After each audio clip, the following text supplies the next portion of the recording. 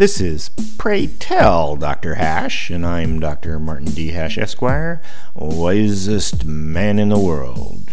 'Cause the competition just ain't that tough. And these are things I wish someone had told me. Today's topic, Decline of America. You only need to look around to see that there is no decline in America. Even homeless people sleeping on the streets doesn't mean there's more homelessness. It just means that the rest of the population now accepts seeing them on the sidewalks. No more batons, insane asylums, and work farms. America's history is one of continuous improvement, both in the physicalities of life and intellectually. Plus, more people are participating than ever before. However, it doesn't take much thought to suspect this upward trajectory can't continue forever. Maybe it could with the old American dream mythos, where everyone was always working to better themselves, but now a lot of people never even knew what that was.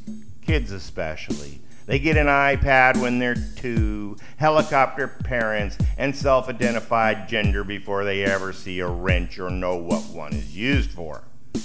Self-autonomy they know, personal responsibility they don't.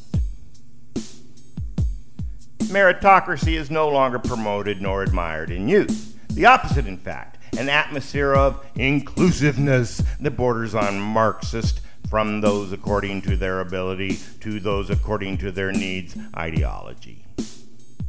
They certainly don't want the difficulty and stress of starting their own business. In fact, they don't want to work at all, but instead go on a new kind of welfare where rather than it being charity, it's a right called basic income. How can productivity possibly keep up with consumption when everyone is doing something meaningful? There's a theory that all successful societies eventually reach this point of narcissistic hedonism and collapse under their own weight, or are conquered by their hungrier neighbors. But it's probably going to be something else. The decline, if indeed there is one, isn't the many who are faltering. It's the concentration of power and wealth by the few. For more, see my website at martinhash.com.